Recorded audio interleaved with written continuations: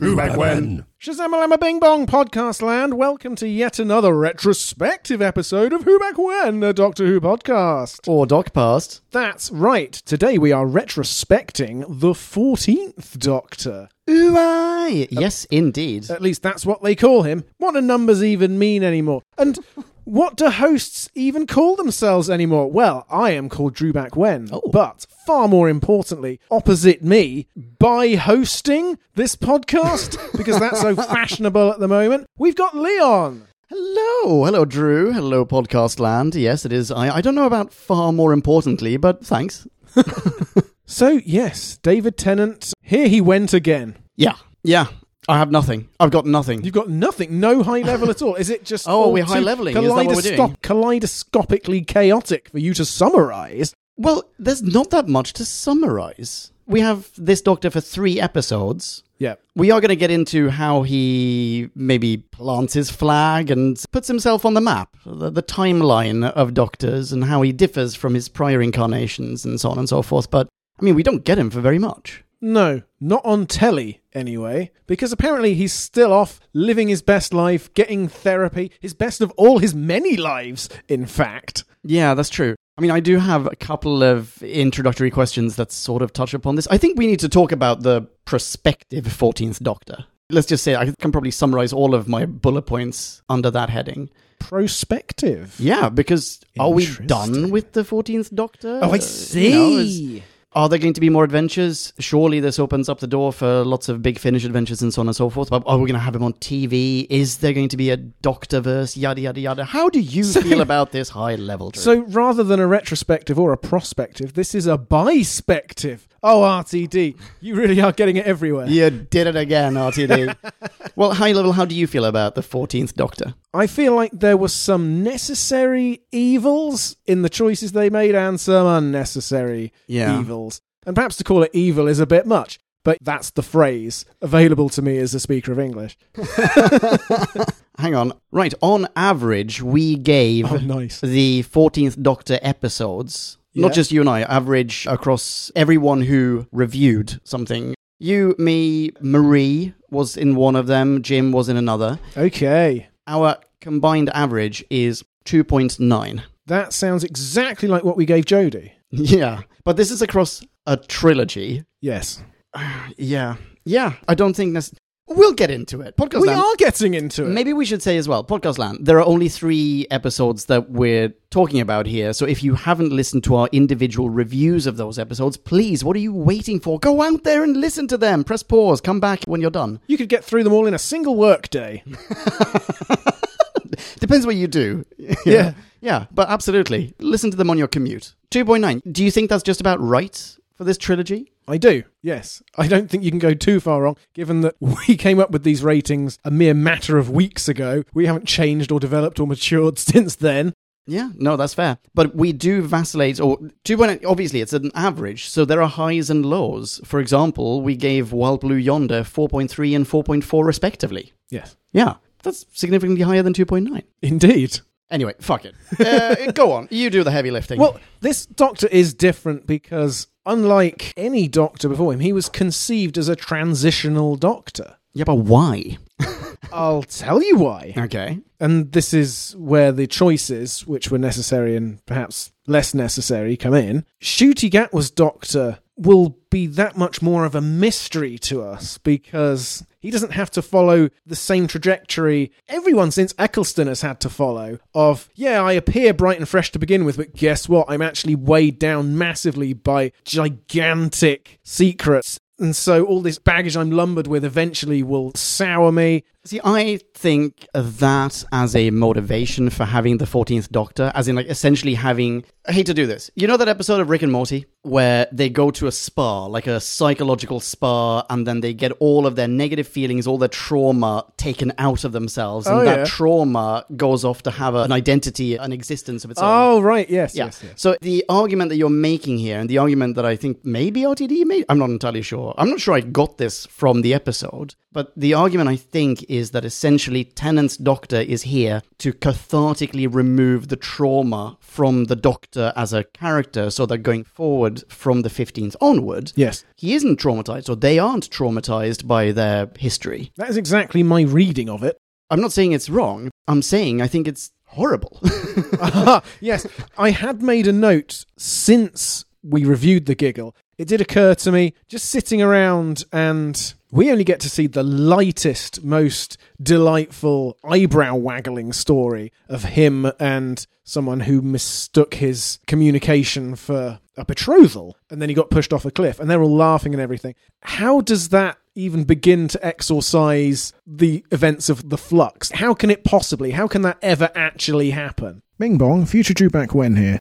For the purposes of providing some sort of balance, let me say I do recognise RTD had to deal with this somehow. He didn't ignore it, he would have been scoffed at for ignoring it, and he didn't create the problem either. The problem lies with Chibbers putting a character through something that psychologically is entirely insurmountable. So that's to RTD's credit, and please bear that in mind as we riff through the next few minutes. Bing bong. Sorry, can I ask, is this your theory or is this a theory out there in the ether? It comes directly from the show because they talk about we're doing therapy out of order. Right. Time Lord therapy out of order, or whatever it is they say. Yeah, I'm not sure I understood that, actually. But either way, does that then suggest that Ncuti Gat was 15th Doctor, and future incarnations of the Doctor are not going to give a tinker's cuss about half the universe being eradicated during the Flux? Or that they're not going to go, if someone goes, oh, well, did you lose many companions throughout your incredibly long life, or your lives? Yeah, shrug. No!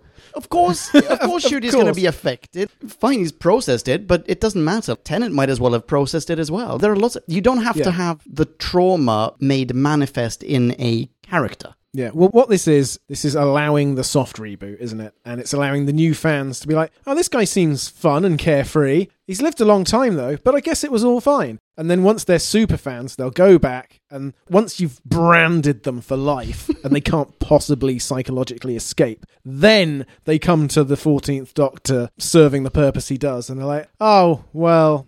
I guess I did Doctor Who out of order, so if the Time Lords do rehab out of order, who am I to complain?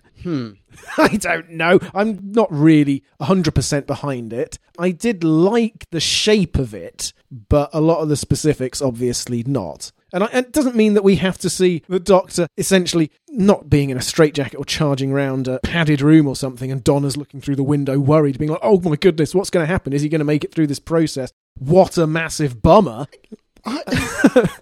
Hang on, I'm going to ask a question that's maybe a really dumb question. I'm so sorry if it is. Actually, I'm not sorry. I'm going to ask it anyway. It only seems dumb because I'm wearing these Tennant glasses. I've taken off my Tennant-ish glasses because they hurt my temples when I'm wearing my headphones. See, if you had it on, your question would be that much cleverer. I'd be Rick Perrying it.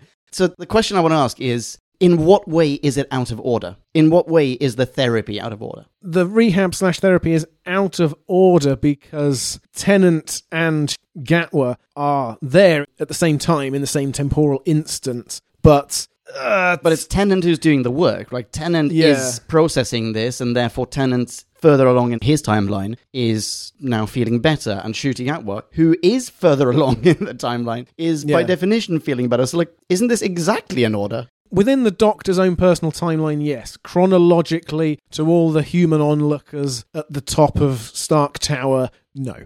I think it's just a line. I think it's just a line that is... Not even it's like 67 to 69% of the Matrix is just utter wank. But it's made to sound really complex, and I think that's exactly what's going on with this line. Yes, but it is the two lines before it as well. 14 and 15 are saying, I loved her. Ncuti says, I loved her and Rose, but the Time War, Pandorica, lots of other references to satisfy the diehards. We didn't stop for a second to say, what the hell? And then Tennant goes, but you're fine. And Ncuti says, I'm fine because you fixed yourself doing the rehab out of order. So it definitely happens. Yeah, you're right, but I don't think that's out of order. That's like if you meet your older self, and your older self goes, you know what, I've got lots of experiences that you're making. Yeah, that's the right order. Yeah. Anyway, sorry, it's nitpicking a really picky nit.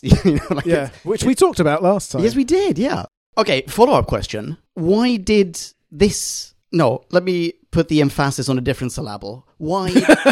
Nicely done. Why did this face come back? That's a very good question, because it would seem very simple to say, oh, this face came back because only this face could seek out Donna Noble and eventually be accepted into her family and everything. Absolutely not. We see from, if you want to take it from as simple as an interracial marriage, it's not controversial anymore, but hasn't always been uncontroversial. Donna has a trans daughter. She is fully capable of dealing with anything. That's Donna's whole thing. She can deal with it all. Hang on. Wait. Where I'm going with this is she can deal with the Doctor having a different face and coming back and saying, I'm the Doctor. It could have been Jodie. Sorry, I don't follow. I don't see how Donna's family circumstances impact the Doctor's choice. So, well, you said, why did Tennant resume Tennant's face to go and get the therapy with Donna? And I'm saying it could have been any face, is what I'm saying. It could have been Jodie's face. It could have been a new face. So the answer is essentially like there is no reason why this face. The reason is, as we know, reality outside of the show, because Tennant and Tate freaking love each other and they got in touch with RTD and said, oh, I'd love to come back. And he wanted to come back and it all just came together. Yeah. And brand, facial recognition, like all of that. That's what's going on. Okay. I have a theory. Oh, okay. And I think, unfortunately, and don't get me wrong, I love Tennant. I genuinely love the guy. He is such an incredible actor. He's so talented. And I love him as the Doctor. I love him as his previous Doctor. I frankly love him as this Doctor as well. There are a couple of reasons maybe to go like, oh, come on, did you have to do that? But it doesn't matter. I love him as the Doctor. Let's talk more about that after this massive caveat you're about to drop. I think Tennant is back here because the BBC and possibly Disney realized a huge chunk of the audience is a bunch of bigoted assholes. Okay. Potential audience. Yeah, audience slash, like in brackets, potential audience. There was possibly, I don't know if it wasn't unexpected, but I think maybe it was unexpected to us, the level of backlash when Jodie took the mantle. Lots of massive dickheads out there in the audience going, oh, not my Doctor could never be a woman. Like, I'm done with the show. And the writing didn't really help the actor that is Jodie Whittaker assuage anyone's fears, unfortunately, if they had those fears. Not overall. She had her moments, of course she did. But yeah, the overall narrative was, not my Doctor, this is a decline. Yeah. And it's something to do with her gender. Even if it wasn't spoken, it was mentioned in the same breath. Yeah, and I think Jodie, this is not the Jodie retrospective, obviously, but I think Jodie got much of the flack that really should have been directed at the rest of the show or the production. Chibnall also got his fair share of flack. Yeah, Chibnall did. You're right. You're absolutely right. But Chibnall's going to go on and do things, and Jodie's also, she's already gone on and done things, and I'm sure she's going to be great. But what is your point? Sorry, hang on. One more background bullet point as well. Sure.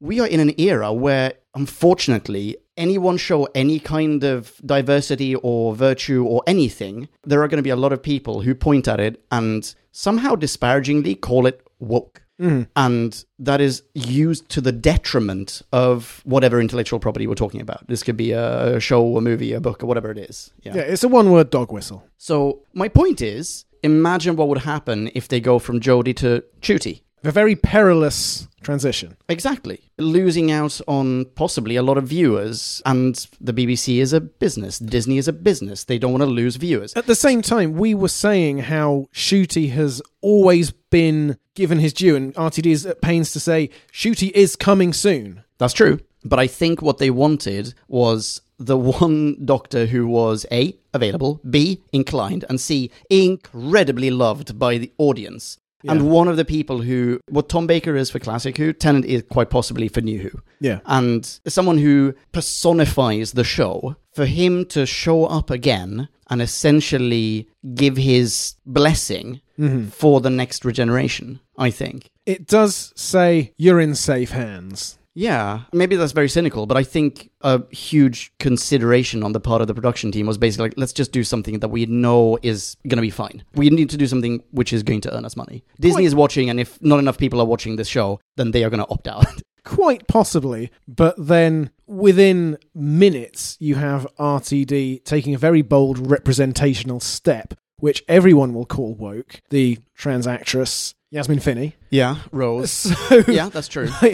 is he doing a bait and switch? But you still have Tennant there. I don't know, maybe I'm giving the bigots too much authority here, like too much I don't credence. think RTD has any fucks left to give. He lost his husband. He's rightly angry that's about terrible. Yeah, a few years ago. I think that's what prompted him to write It's a Sin, because he was dealing with that and it was so personal and so painful, and he was like, yeah, I'm just going to tell this story that I remember from those times which were full of this kind of pain, and that set him on his new trajectory. And I think he's not backing down from any fight. No, I'm not saying that he's backing down from any fight, but I think that there are business considerations to go here. Like, under Chibnall, the show was hemorrhaging viewers, and they needed to do something that they knew would absolutely work. Ncuti Gatwa, or any other doctor, any other actor taking on the mantle who is an unknown to this show, would be an unknown... It would just be a gamble. Yeah, and also, if you are going to go down the route of let's lighten the Doctor's mood a bit, and you cast someone else for 3 episodes who hasn't been the Doctor before, people are going to either not like them at all and say, what a waste of time that was,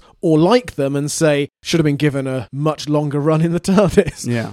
Yeah, and Tennant kind of fixes that, because he already had the run, and now he might have another one. I watched the thing that I think you referenced in our Giggle review. Ooh, what's the thing? RTD on a podcast or on the radio? I'm not sure. He's in a studio with Tennant and someone else. Or maybe even doing a commentary. Oh, maybe. Yeah. He's in an audio studio anyway. Is he talking about the bi-generation thing? Yes. Yeah. And about how every Doctor has had a bi-generation and so on and so forth. Yeah. He name-checks the Spider-Verse in that conversation. Okay. He says, this is the era of the Spider-Verse. Everyone knows what that means. Everyone's expecting it, so why not have the Doctorverse? Well, Sony did buy Bad Wolf, so he knows which way his bread's buttered. Did Sony buy Bad Wolf? Yeah, I believe so. Right. Well, there you go. It's a very interesting corporate stew that we're swimming in now. That is really incestuous.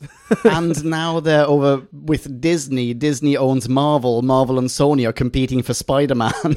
Interesting. So anyway, that's to say, based on that, another possible consideration is, well, this might set up that Doctorverse. Yeah, and you have been hinting at the creeping tendrils of capitalist potential throughout our reviews of the 3 episodes, being like, and this is where this spin-off could come from, and here's a possibility over here if they can bankroll another show. Yeah, well, in, let's say, 1 or 2 years' time, if I'm wrong, I'll apologize, but in 1 or 2 years' time, I bet you I'll have been proven right. Well, RTD was also the one before to make Torchwood a thing, Sarah Jane Adventures. Mm-hmm. He is all for spin-offs. Yeah, the wider Doctor Who world /Everse and getting that up and running. I don't know how the Sea Devils spin-off, which has apparently started shooting in this May, is going to fit into everything. Is any Doctor going to be in that? Or is it a unit thing, maybe? Could it be the unit thing? Maybe. Maybe. But if bullets don't work, then that's the end of the series.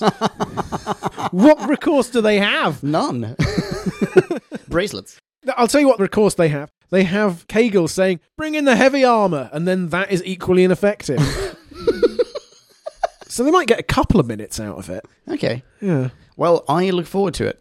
So Tennant. Tennant is back. Was back. Is back. Maybe will be back. Yeah. I've been babbling for aeons here. You take the reins, dude. Well, Doctors have come back before, but never to this extent, have they? We saw Sly McCoy come back after 7 years away at the beginning of McGann's TV movie. Oh, you're counting that? Yeah. Yeah. That's true. The show was on hiatus. He went away. He did other things, not as many other things, because the BBC screwed him over contractually. But yeah. Yeah, and he popped around for a couple of scenes. Yeah. McGann came back for 8 minutes in The Night of the Doctor. Yeah. They both, and Davison and Colin Baker showed up for Power of the Doctor. Oh, yes, they did. I was going to reference Time Crash, which, of course, is a silly comic relief thing. But yes, they did all come back for that. But that's an act or some scenes at best. Yeah. So they're also very active on the Big Finish audiobook front. Well, that is a very good point. That's very true. Which I believe Tennant is as well. Oh, super active. He never went away. So there you go. And even while he was the Doctor on TV, he was doing the voice of the CGI Dreamland thing, which we've never reviewed. Yeah, that's and true. audios, maybe not Big Finish ones, but definitely I remember one came free in a newspaper one day, a 2-part. There are yet another set of aliens in the Thames somewhere. And yeah, I think it was him and Billy Piper even. So Tennant, Oh, wow. 100% committed to the franchise, all guns blazing. He's also the hardest working actor in the world. He has so many credits. He's everywhere. He's always keeping himself busy. Yeah, and when he's not on TV or in movies, he's on stage.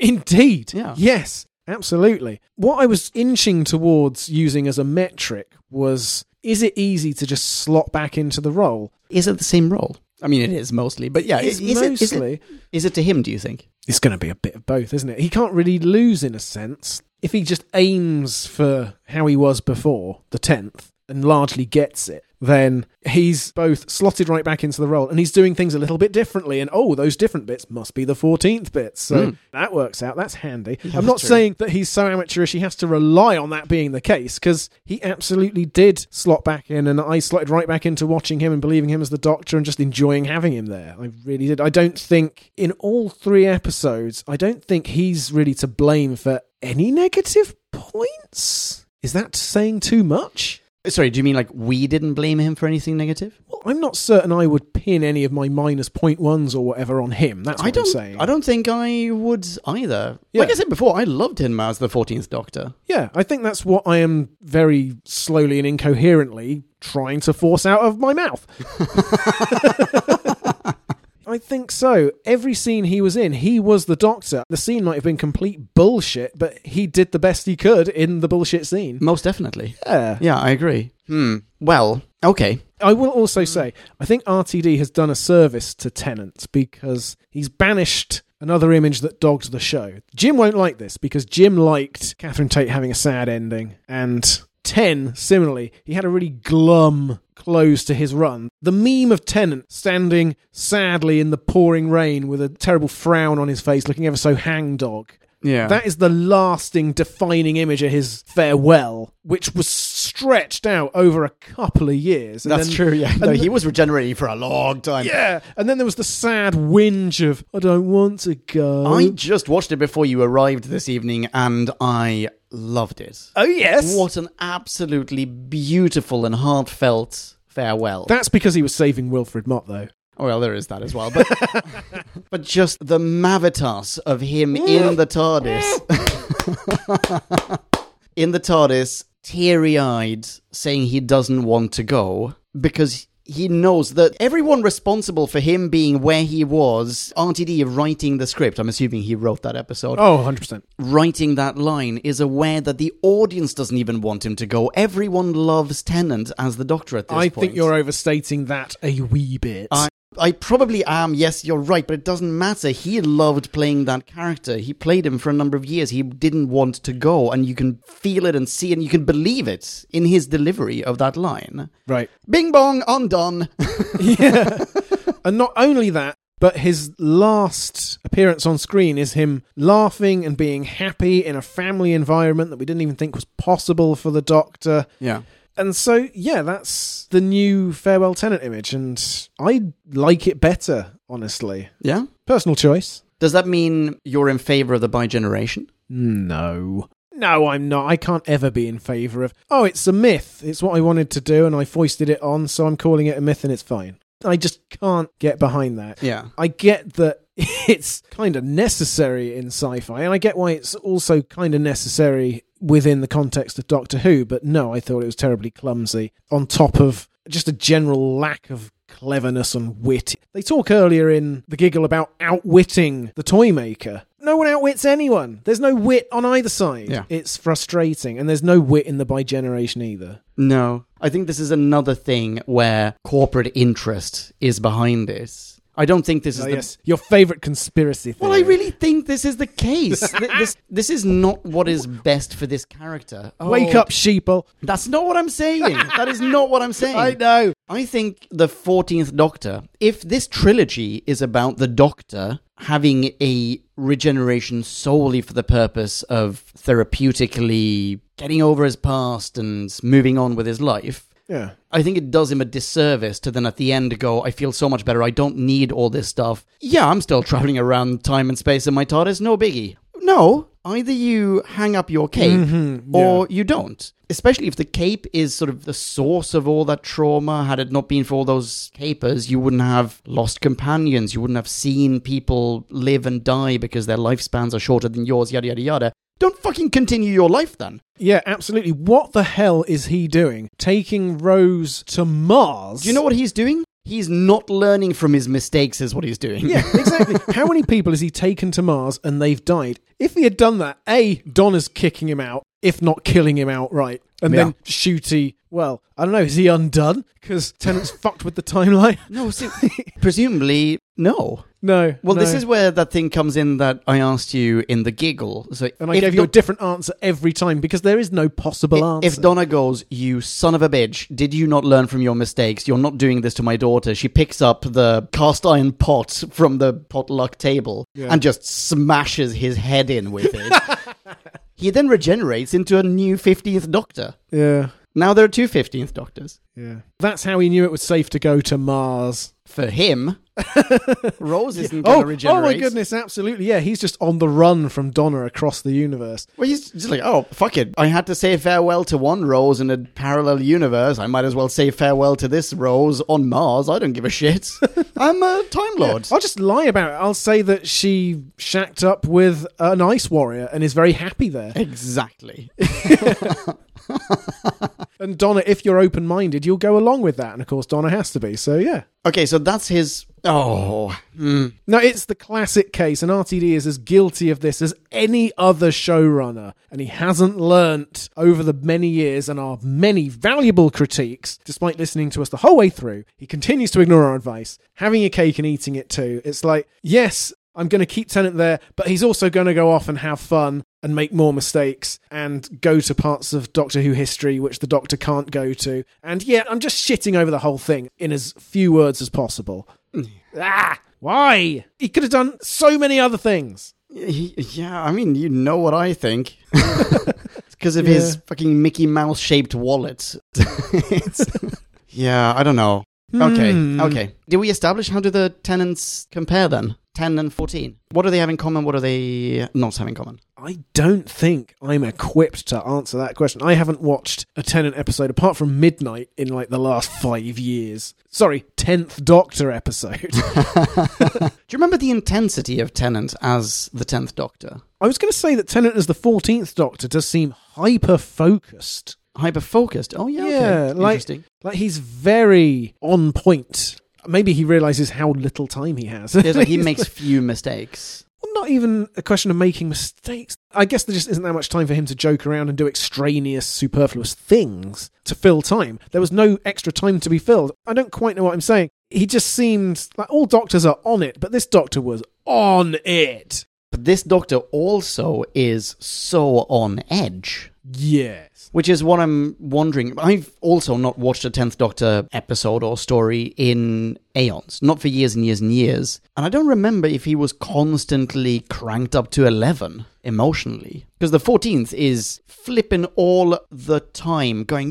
why is this happening? Constantly. There's not a single scene where he isn't fist bumping a wall. Yeah, he's got a lot of trauma and a lot of triggers. The 10th was very emotional in the sense of he was the last of the Time Lords. And he had that to deal with, and of course he was falling in love with Rose, which was another side of that, one we didn't get here. So I don't have a satisfactory answer for you. Yeah, well, I haven't seen the 10th in too long, so I don't really have an answer either. Wasn't a rhetorical question. I don't have... Yeah, anyway.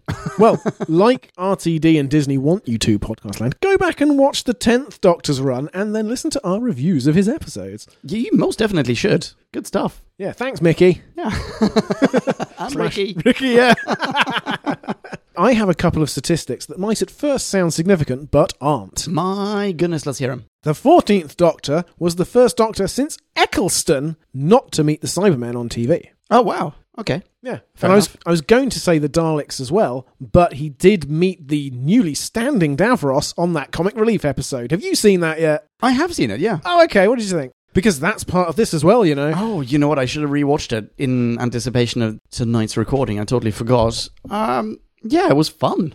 It was fun-ish. Yeah, why not? I don't fully understand what all the fuss is about, oh yeah, okay, Davros is standing now, so what? Woke! This is what I mean, by the way. Do you remember the reaction people had when that special came out? Oh boy, do I. Yeah, fucking nuts. People are insane out there. Yeah, anyway, no, I think it was fun. I remember Tennant being quite a lot of fun in it. The one thing that I didn't get about Davros, sorry, just to go back to Davros, yes. The one thing I didn't understand was he didn't have a third eye. There wasn't a melding of biology and technology. You know, like how Davros has the third eye and he's got lots of weird, not androids, you know what I mean, cybernetic. Yeah, bionic, whatever. It was very early in the Daleks' development was the whole conceit of the piece. He has a proper Dalek. Yeah, but I think that's fresh out of the design lab or whatever. I always assumed... So in Genesis of the Daleks, okay, Davros, pretty sure he has a third eye already. You know what? Maybe I'll Google this because maybe I'm wrong and he doesn't have a third eye. Genesis of the Daleks, Davros. Let's see. Yeah, he looks exactly... I've just Googled him. He looks straight up exactly the way Davros always looked.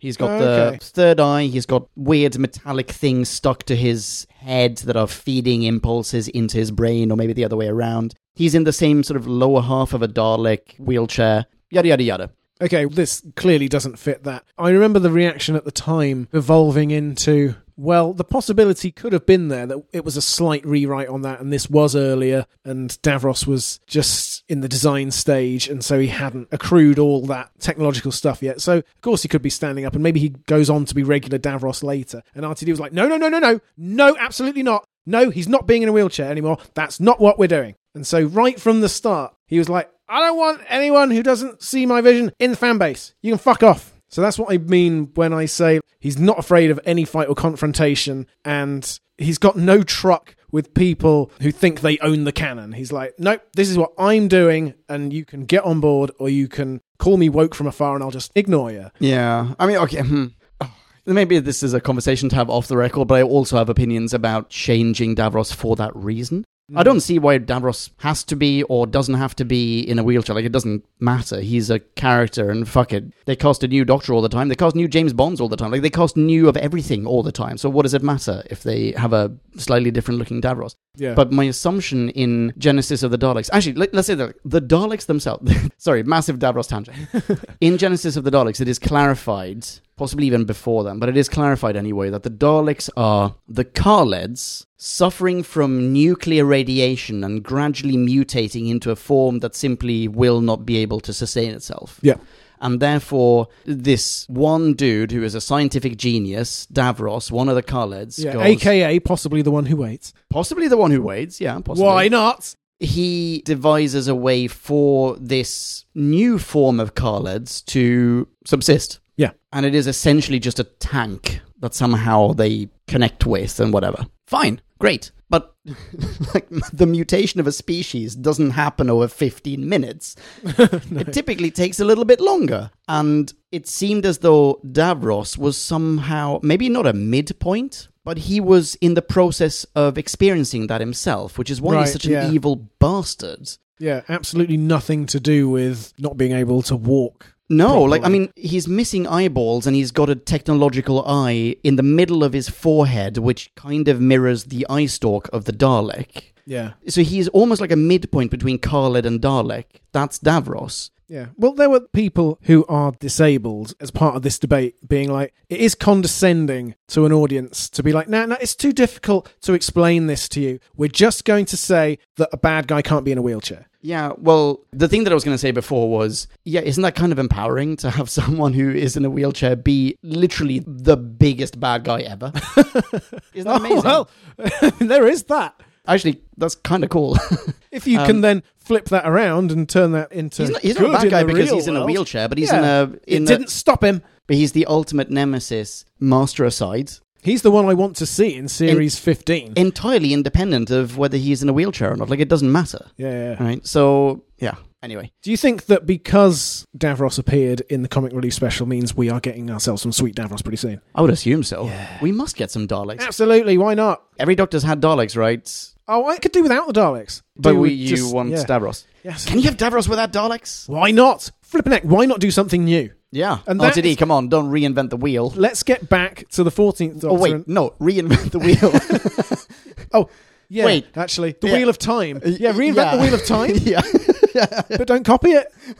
Because my biggest beef with the 14th Doctor episodes is that too much was copying RTD's old stuff and very, very recent Chibnall stuff and just being like, yeah, I can do it with a slightly bigger budget. Fuck you, Chris. Doctor Who with its infinite potential should not be harking back to last week, essentially. Yeah. Ever in any way, unless it's deliberate continuity, and it wasn't. Yeah, okay. Yeah. But isn't... the reason I'm struggling to find words here is I'm trying to figure out where tropes fit into that. Okay. Because obviously you do have to harken back to your roots in order to be a continuation of them. And tropes form a massive part of any / certainly this franchise. Of course. But at the same time, you are preparing the way for a soft reboot, and you don't need to have two characters slamming on either side of a door that won't open 2 weeks running. You don't get anything more out of repeating sorry. You're saying from one episode to the other. No, we talked about this in our whatever and giggle reviews. Yeah. Wild Blue Yonder and the giggle musical reviews. Numbers staging and that sort of thing. I'm not happy about the musical. Well, we're going to get to that in the Christmas special. Because RTD, maybe he didn't say as much, but the perception definitely is, oh, thank goodness RTD has come back to save the show again. RTD is the man who saved Doctor Who twice. Yeah. And I imagine he's perfectly happy to hear that. He wasn't like, no, please, quel dommage. I can't possibly accept all these accolades. Wait, how much money? Yeah.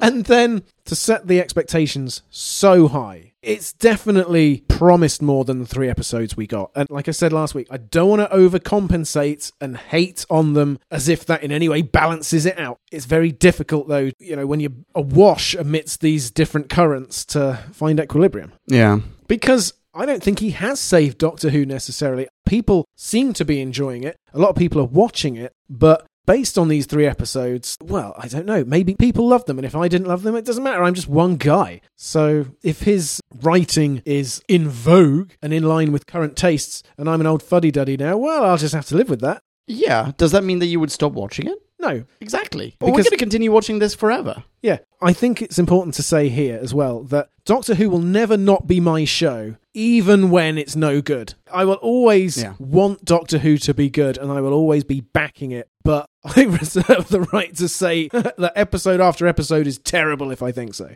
Absolutely. Entirely you're right. Ditto.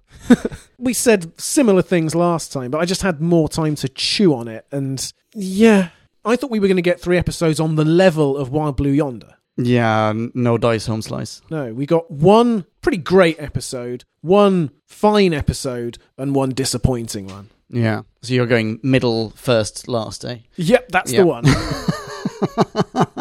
It's interesting. I mean, I found The Star Beast immensely entertaining. Mm-hmm. It wasn't a great episode by any stretch, but it was a very good one. Mm-hmm. Yeah, you did rate it higher than me. You gave it in the 3s. Yeah, 3.4. You gave it 2.8. But was that the lowest? No, the giggle is by far the lowest. I mean, Jim gave... Oh, I see. Yeah. No, Jim gave it 2.4. Yeah. Thanks, Jim. Hope you're feeling better. Yeah, that's true. Yeah. Oh, what a disappointing close of the trilogy, though. I thought this trilogy was going to be about something completely different. I essentially thought that this trilogy was going to be masterminded by the Toymaker. Yeah. A compacted version of Series 1 with the Daleks Bad Wolf thing. Remind me. The whole of Series 1 is Bad Wolf is popping up everywhere. You see it written on a wall here, and it's a clue here, and it's a code word here, and it's like, what is this thing that suddenly spread throughout the universe? And it's the Daleks. And then at the end, they face off against each other. Yeah. And so a similar Toymaker coming in from the shadows, closing in on the Doctor, could have happened here. Could have. Didn't really. No, didn't at all. He had nothing to do with parts 1 and 2 whatsoever. There are lots of hints at, wait till the boss finds out about this. Maybe there's something horrible that not even the know things, not even they would want to touch upon it. But then when we get to the Toymaker has also faced off or looked at the possible nemesis and gone, oh no, there's the one who waits, and I don't want to face off against that person. Yes, that's someone else's game. Yeah, so it turns out the Toymaker is just nothing. He's just coincidentally played by a celebrity, and that's why we knew about him beforehand. I thought this whole trilogy was going to be about how the Toymaker had selected Tennant's face for a reason that would not be divulged until part 3. It would make absolutely no sense, but we'd all be incredibly happy because we got Tennant for another 3 episodes. You were not alone in thinking that. I'm sure everyone thought that. Yeah, and perhaps RTD even intentionally encouraged misdirection. Yeah, but that's a dick way. move, because You think? Well, if you're going to do that, misdirection is perfectly fine, but if you misdirect, then please at least replace it with something that is similarly good. And that is not what happened here. Absolutely. Here, instead, Toymaker, inconsequential. Tennant beats me. All I can see is Disney bucks. And this trilogy it just seems like a holdover. From a narrative point of view, if there hadn't been we're changing tack, we've got a new showrunner, we've got a new sponsor waiting in the wings, I don't see why this wouldn't have been Shooty's 3 first episodes. Mm-hmm. Yeah. And I still would have loved it. I still would have watched it and still would have loved it, and I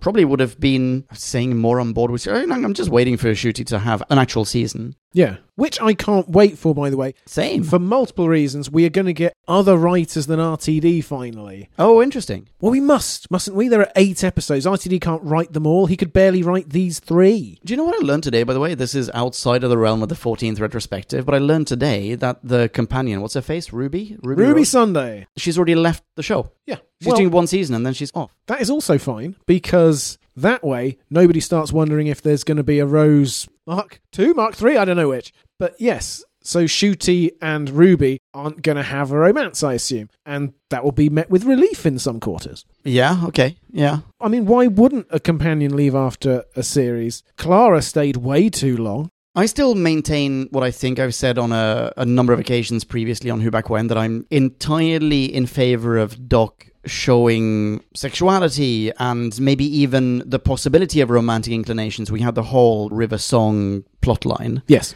She was Mary Sue, though. She was a very special human. Yeah, certainly. Oh, actually, she had Time Lord Wibble Wobble in her, didn't she? Because Amy Pond TARDIS. Yeah, yeah, flying through the time vortex. She's not just human, is she? Yeah, he's slumming it with humans. That's the point. But with the exception of that one relationship, their marriage, yeah, I kind of don't want to see romance on the show. Shit, the one who waits is Rory. Rory is the big bad? Oh my goodness! I would be on board for that. That would be fascinating. That'd be really interesting. Sorry, I had that realization just as you reached your point. What was it you said? My point was, I don't want to see more romance on the show between the Doctor and anyone, literally anyone, in part because it also undermines that one greatest love of their life. That's true. If Shooty meets someone else, whoever it might be, and has a grandiose love story with them, well, what, second wife or husband? Like, what is it? No. No, be true to that one great love. Otherwise, that one great love ceases to be the one great love by definition. Yeah. So, yeah, anyway. And that brings me on to Yaz stayed way too long. God, yes. Oh, goodness. So, yeah, no problem at all with Ruby moving on. No. I haven't seen enough of Ruby to really know how I feel about it. Yeah. Shall we talk companions while we're talking companions? Absolutely. Who do you have in mind? Well, here are all the companions that I can think of that I thought to add to bullet points. Donna and her entire family. That includes Rose, who is potentially a future companion or a spin-off protagonist. Mel B. Oh, yes. Shirley as a potential future companion or an ally who travels in the TARDIS. I don't know. We've labelled people companions on Who Back When that maybe should not have been labelled companions just because they happen to travel in the TARDIS. So, dude, they installed a freaking ramp for her. She's gonna get into the TARDIS. Shirley. I've added Wilf and Kegels as well. Yeah. They're not companions, but they're friends, allies. Well, Wilf is a companion. But yeah. Take it away. I'm going to mostly dodge your question. Here's why. Great. Go for it. Most of those companions that you mentioned only appear in one episode, substantively. Sylvia Noble and Sean and Rose, they appear at the end of the giggle, but they're just having a laugh around the dinner table. They don't add anything of any importance. It's all in the Star Beast. So listen to the Star Beast for our opinions on all of those characters and actors, except for Donna, Catherine Tate.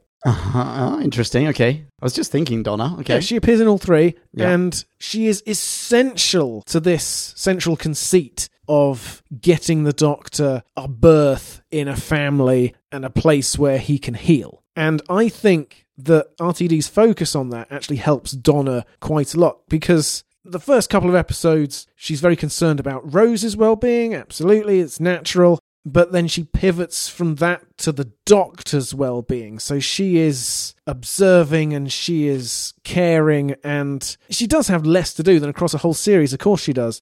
But it helps with the consistency. It helps her slot right back into the show. I think she played it very well. I think she played everything that she did very well. She went off and kicked its arse. That doll was indeed a goner. The only thing she didn't do well was slamming down on that giant prosthetic hand. That was the only flaw I could possibly take issue with from Catherine Tate in these 3 episodes. I thought she was great. Tate did super well. Absolutely. Yes! Oh, I'm so pleased. Can you see Tate now being a new full-time employee, 5 weeks of paid holiday in all? 5 flipping heck. Can you see her returning in a unit spin-off? Or can you maybe see her returning the way that Capaldi showed up at the start of Class, just to no, everyone, I promise this is a Doctor Who thing. Yeah, this is pseudo-canonical. I know you don't recognize Mel B because you're too young. You weren't alive when Mel B was on TV, but here's someone you do recognize. There you go. Yeah. Goodness, I do want to say about Mel as well, that when she told 14 how she'd got back to Earth and what had happened, I missed the fact that her whole family had gone. She was very lonely herself, and so she gets, actually, a far more realistic redemption than the Doctor does by glomming on to Donna's family at the end, becoming Mad Auntie Mel. Oh, yeah, that's true. That is true. Yeah, so she has a much better conceived happy ending. Well done by Mel. Thanks, RTD. Yeah, that is actually quite lovely. Was it Jim who pointed out we don't find out what happens to Tegan and Ace? Well, I'm sure Tegan's back in the Carpathian Mountains. Don't know why. Is that some... I can't do it. Is that some... Fuck! Dude, it's a proper Brisbane accent. It's completely specific. How dare you? I could be on Bluey if I wanted. I'm not saying that you can't do it. I'm saying I can't do it. Well, that's all right then. Why did I do that? I've just annoyed myself. You were asking about Donna and saying how great Catherine Tate was. Yeah. Better than the first time around? Series 4? Yes. Yeah, because it turns out I've also needed time to heal after that. And maybe 15 years is just about enough. Yeah. I'm ready to go back and rewatch that just to reevaluate how I feel about Tate. Yeah. Plus, obviously, I'm going to do that. I'll rewatch all of New Who at some point. And I think I probably will appreciate her more the next time around. Grand. Well done. How do you feel about Rose? Rose as not just a companion today for this trilogy, but a companion going forward, maybe? Certainly someone who is going to be working for units. We see Rose. We see her in that room with the fucking robot in the Vlinks. Oh, is this in the teaser? Next time on Doctor Who. Right. I kind of mentally checked out of that, partly because I didn't want too many spoilers. I'm so sorry. No, it's fine. But just because we've lived now for 12 to 18 months with RTD as the breadcrumb king. And I'm just taking shelter where I can, like you were before. That's true. And I'm so sorry to do to you what I asked and expected everyone not to do to me. I'm so sorry about that. But now that I have spoilers, to Leah, she is in the unit HQ. Yeah, well, we didn't see a great deal of Rose. We saw enough for some heavy-handed broad brush strokes to land, if I haven't mixed too many metaphors in that sentence. So there's lots of potential there. Potential yet for Yasmin Finney to properly act and be a little less understated, perhaps. Yes, that's a very nice way of putting it. Well, that is certainly a nicer way of putting it than I embarked upon. I am sorry. No, that's fair. This is what I meant. The mother who overacts, the daughter who underacts. Yeah, and absolutely. We'll be given more time, I assume, in those subsequent episodes because, if you have Rose and Donna, everybody's going to be asking, well, where the hell is Tennant then? How false was that's exactly it. Absolute flipper tits. So Rose has, in the finale of The Giggle, they're in the garden, they're having their vegan potluck, whatever it is. It seems as though Rose is 14th's companion. Behind the scenes, we don't get to see it happen, but she's clearly the companion. Yep, certainly gone travelling with him on multiple occasions. So now Rose is continuing on the show. You're so right to call this out. Where is Tennant? He's clearly still somewhere in the universe. Yeah, and RTD can say all he likes. Nope, he definitely won't be appearing. This is the Shooty show from now on. All spotlight on Shooty, please. But sorry, buddy, that thing I said earlier about cake and eating it gets messy. Yeah. Yeah. I mean, he's trying to eat 2 cakes at once.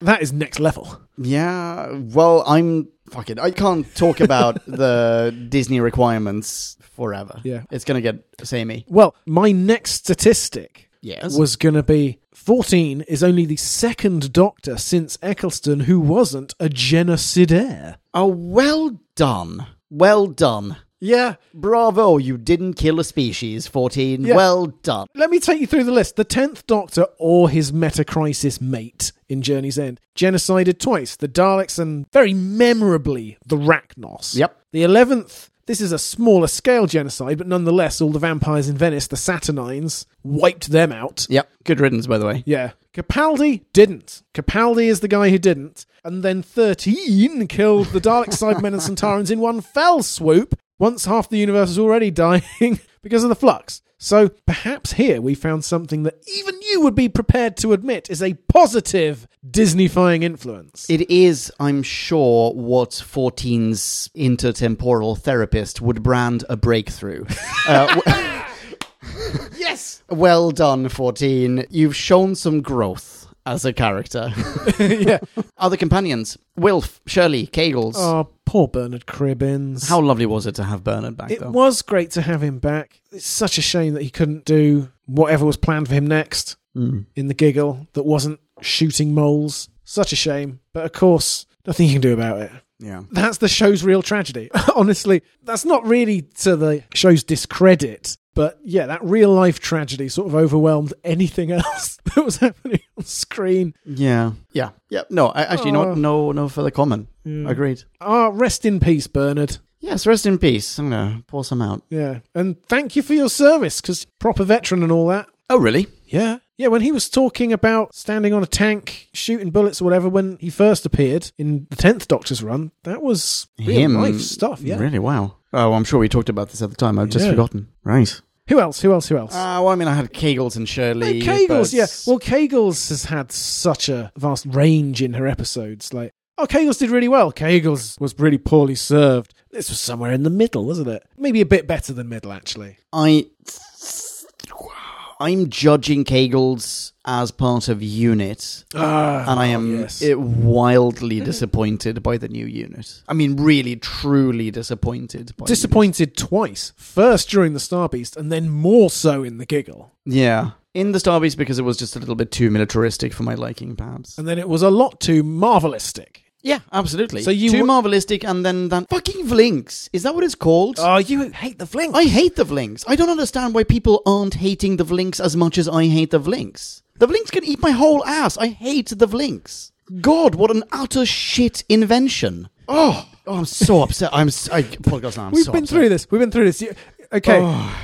Okay. I need to retire to a garden and a vegan potluck, because otherwise the trauma is going to be too much for me. Yeah. So, villains. Meep, Not Things Toymaker. Yeah. And the promise of so many more. Oh, yes, of course. Meep? I like the Meep a lot better than you did, as I remember. Yeah. Certainly Jim. Oh, Jim did not like the Meep. I liked Evil Meep. I was less... You know what? In retrospect, maybe I misjudged the Meep. Because it's quite devious to pretend to be a lovey-dovey Disney character when actually you're a devious, conniving shitbag. Yeah. So, you know what? Actually, maybe the Meep deserved more. Yeah, I think so. And sharing with the no things a little bit of cunning. Mm-hmm. The no things or not things or whatever, they are super interesting. Yeah. Could have done more with them. They were slightly... We talked about this ad nauseum in our Wild Blue Yonder review, but there are slightly too down-to-earth, tangible aspects to these intangible creatures that undercut any of their arguments. The whole fangs, running like animals, wanting to punch people. Like that's, don't do that. Don't do that. You're much better than this. Yes, you're right, because this episode was withheld from us entirely. It was set on the absolute edge of the universe, so be a little bit more far out, more left field with it. Yeah, exactly. You are right. And then the toy maker, zero cunning whatsoever. None whatsoever. Just an impulse, essentially. And what's his name? Neil Patrick Harris. NPH, that's right. Who we love in many other fora. He is terrific as a person. As gave an actor, as a close-up magician. Terrific. Don't you think he gave a singular and memorable performance? Well, certainly very memorable, but for so many of the wrong reasons. Yeah. I didn't like his portrayal of the Toymaker at all, and for greater detail about how both Drew and I feel about this particular iteration of the Toymaker, listen to our Giggle review. I think it's an astoundingly accurate reflection of how we feel about that episode. Please do listen to it, Podcast Land. It's Giggle by name and a giggle to listen to. I would like to think so. There's a giggle or two in there, for sure. My question to you is, we talked about how the Toymaker didn't have a centre. He was sort of tainted in his 60s iteration by the racist connotations and associations. Yeah. So you couldn't recreate him wholesale. And also, being from so long ago, it would seem wooden to almost Stooky Bill levels to recreate him in the 2020s. Yeah. And so combining that with RTD's very woolly, yes, I like games and I'm very bigger than you could ever possibly imagine. Even a man as talented as Neil Patrick Harris, what does he have to go on when he attempts that role? How would you go about constructing that performance? I'm not trying to in any way trivialize the role of an actor here. I have zero acting talent myself, but I don't think this is a particularly challenging role to confront. I think it is, because I think Neil Patrick Harris has skills and he's played a lot of different people, a lot of different registers and different characters. And I think that he just had to bring showmanship and flamboyance to this performance. That's all RTD wrote into the character. And anything added on top of that was just fragments. What could he do? He couldn't insert something entirely additional to the words he was saying. Could he? Nobody's that good to be playing a terribly written character and just crushing it with looks, gestures, voice. I get why he went for super pantomime, because he wanted to make a friggin' impact. But if he dialed it back, there still wouldn't have been anything there. No. Where does the German accent come in?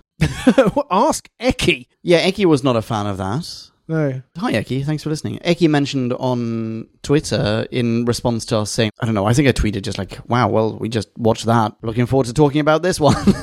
Yeah.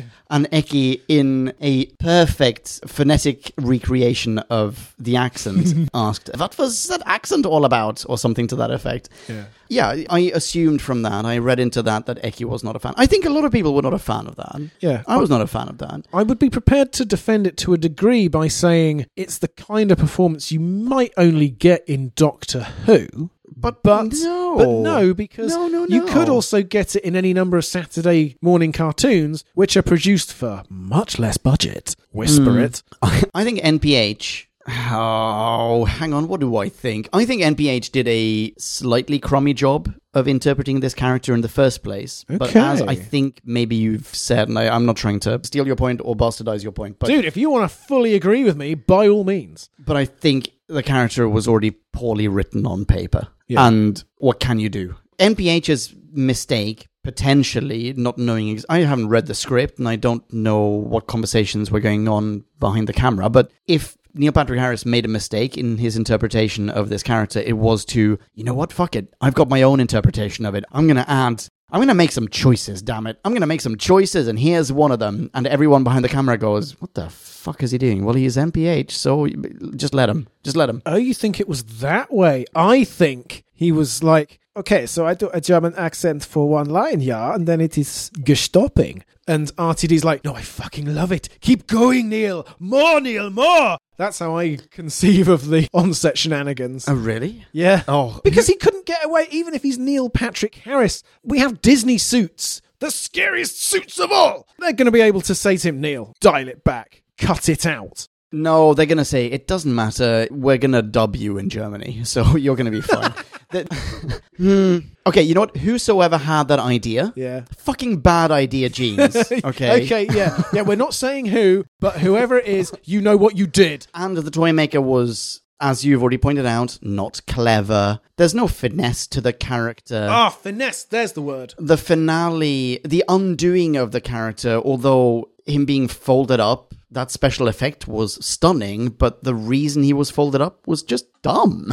And are his legions coming? Oh, do I care? They even stole the disappearing house/toy shop thing from the Flux, right? John Bishop's house. Where's it gone? In Liverpool. Oh, yeah. Just down from the clock. Even that was taken. It's weird how the same few ideas come swirling around the bowl in Doctor Who. So that is a bit often. odd. Yeah. It's just genuinely a bit odd. Was there not a house there beforehand? Did he remove a house and build a house of his own? Yeah. What was that? Was that a street? Did people go, oh, there used to be a street here. I guess there's a house in the way now. No, fine.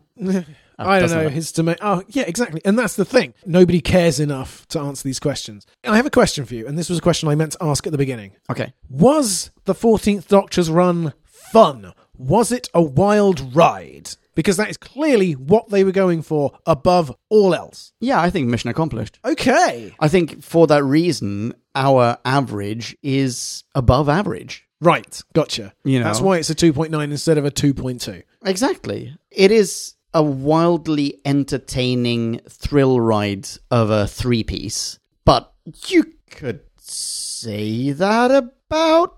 I'm trying to think of a shit trilogy. But you couldn't say it about 3 of Chibber's episodes, could you? Because it's difficult to say it about 3 of Chibber's He had episodes. 3 episodes at the end, Eve of the Daleks, Sea Devils, Power of the Doctor. Quite similar, actually. Yeah. Numerically, at least. Well, identical numerically. And total buzzkills. Yeah, Eve of the Daleks was great, but it was bleak. And that's the thing. Yeah, sorry, that's what I mean. I don't mean anything else by it. Yeah, the mood has changed. Now, I don't know whether that's people seeing RTD as this is the second coming of RTD, as Doctor Who's Messiah, whatever, whether it will actually stand up. But Tennant was going through some real stuff. As you say, he was venting, he was being triggered, he was in pain, deep pain a lot of the time, and yet it seemed a lot less ominous and oppressive than during Chibber's run. Yeah, definitely. Absolutely. Yeah. This is more Disney and less Netflix. Yes.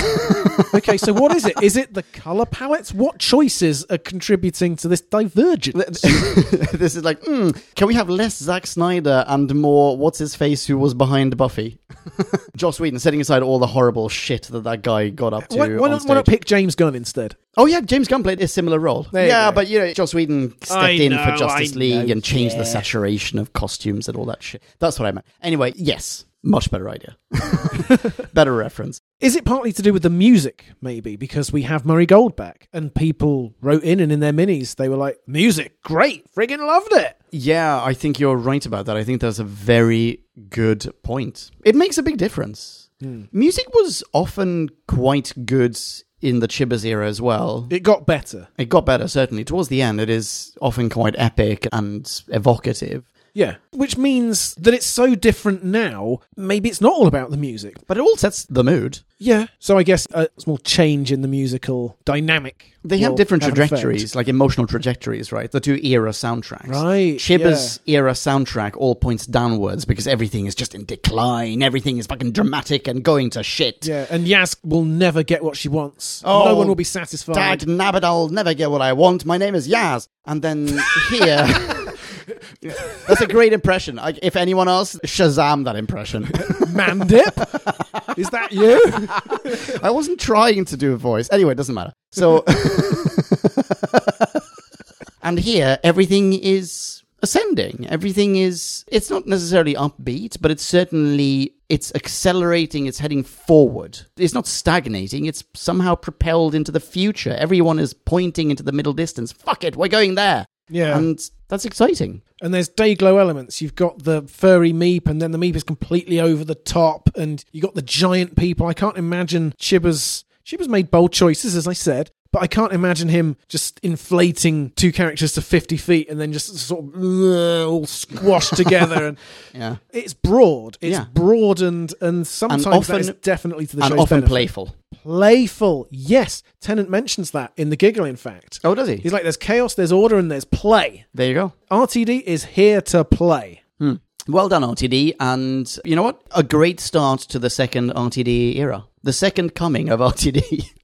Well, a 2.9 start, anyway. Yeah, that's above average. yeah, slightly above. It's not too bad. Yeah. Right. We Okay. are not the only people with opinions. We're not. Before we jump into that, do you want to, in some way encapsulate all you feel about this trilogy in one bullet point? You have one bullet point. I am glad overall that we have it, but boy am I looking forward to moving on from it. Yeah, that's good.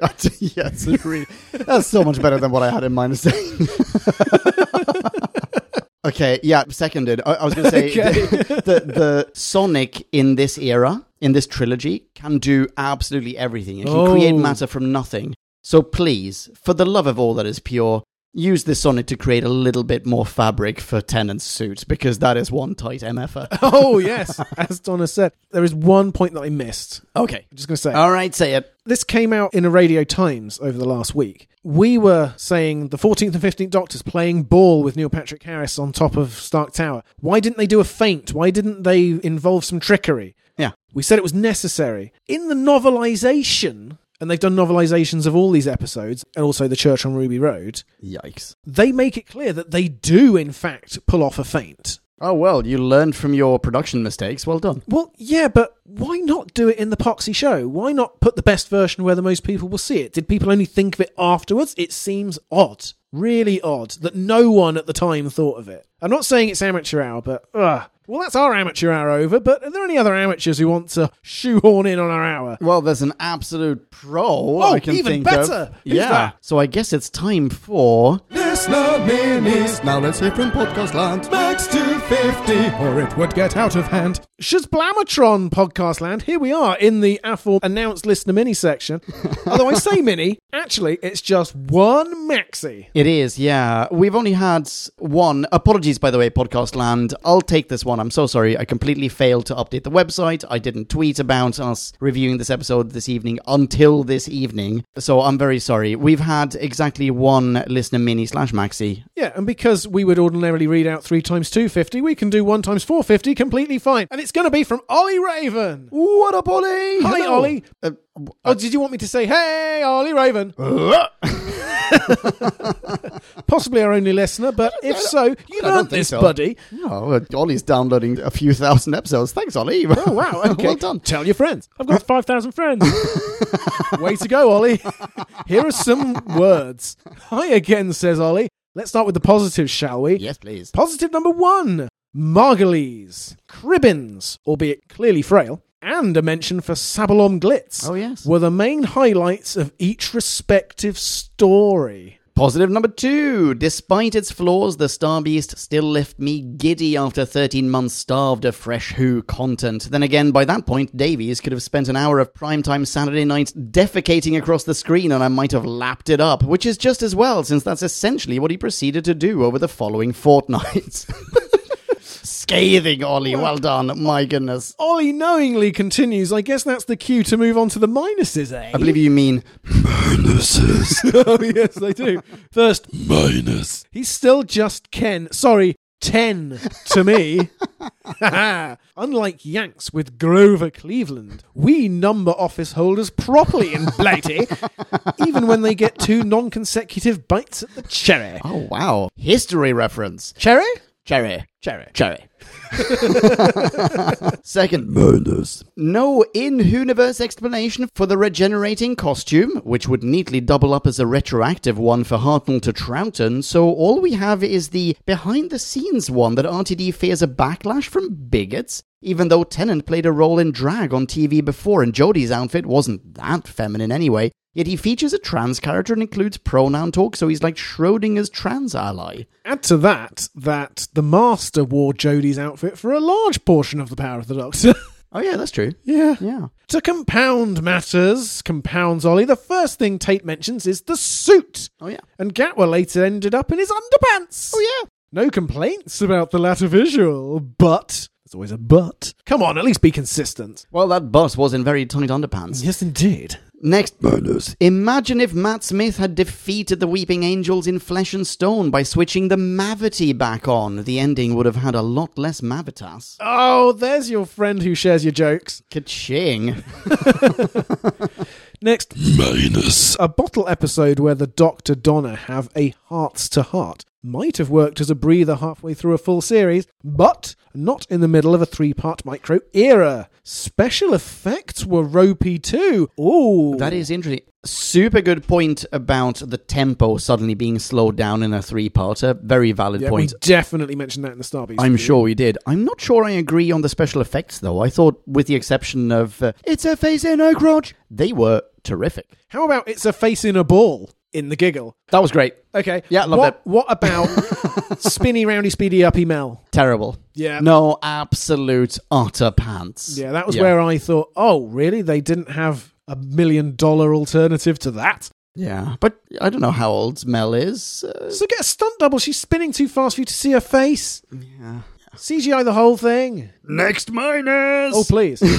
If Night of the Doctor established that Big Finish companions are canonical, then why isn't Ruth Madeley playing Hebe here? I'm pro-Ramp, the story behind it is very sweet, but get the horrid impression she's either directly or indirectly responsible for the Davros retcon. Ooh, Davros retcon mention. Now that is interesting. I don't know anything about that. I don't know anything about that either. I also don't know who Hebe is. Hang on, Ruth Madeley. Ruth Madeley is Shirley Ann Bingham, isn't she? Oh, right, okay. Yeah, she is. So who's Hebe? Maybe she's played... Yeah, Hebe is a previous character within the Whoniverse. Let me look up Ruth Madeley, Hebe, going quickly because Leon needs to catch a train. I do. Ruth Madeley joins the cast of the 6th Doctor Adventures. Okay, so she's the 6th Doctor's companion, Hebe Harrison.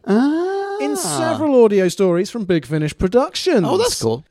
Should have done my cast research. Well, these things fluctuate. A lot of actors play a lot of characters in Big Finish. Only today, aforementioned colleague of mine who has a sort of somehow Whovian connection sent a link today to some Big Finish productions in which one character... There's a new series of Capaldi, not played by Capaldi, 12. Not played by Capaldi. Weird. Oh, I don't like that, but okay. That's been going on for a while, but there's a new box set of not Capaldi 12. It's not Mark Gatiss, is it? And anyway, his companion is played by Mark Yaz's Gatiss. sister. Not Playing Yaz's sister. So there's a companion played by the same actor who plays Yaz's sister. So what I mean is all these actors play lots of different roles, so I'm not sure that's a negative. It's the Doctor Who family / really closed shop. Exactly. Yeah, depending on which way you want to look at it. Anyway, next minus. Doogie Howser / Barney Stinson was given diabolical material and unable to raise it into an entertaining performance. I think we covered that as well. Yeah, he's our friend who agrees with us. Yeah, he was obviously having fun while most viewers were not. Also, most reviewers.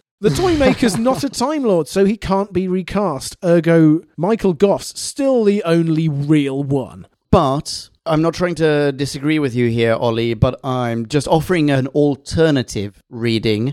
I'm not so sure the Toymaker, having been an Eternal, having been one of the Guardians, I'm not sure his it's there. It's, I think, is possibly the most accurate pronoun here. The vastnesses. I'm not sure its natural singular appearance is that of a human. So Michael Goff was also just an appearance that he chose. Possibly. Yeah. Possibly. I can believe that. Anyway, final minus. So, as a bloke, I'm being told to, quote, let things go by a man who twice has proved himself incapable of letting Tennant go. First, the half-human left with Rose Tyler in a parallel universe, now the fully Time Lord settled one, Shay Noble, that keeps a TARDIS on standby just in case. Oh, nice to know they've not done anything to undermine his successor before our Chuty even gets going then. Yeah, fair point. Yeah. Ollie does give this trilogy, this era, a rating of 1.4 Zingo rides. Holy moly, Ollie. Bravo. Yeah. You echoed a lot of what we said. We promise we didn't read it beforehand. Great, Maxie. If you want to follow Ollie online, because he sounds like your kind of dude, you can follow him on Instagram at Foggy Doctor Who. Thank you very much, Ollie. Yeah. And he does say, the usual caveat applies. Doctor Who content in the ones is still preferable to most other things on TV. Preach it, Ollie. Yeah, seconded.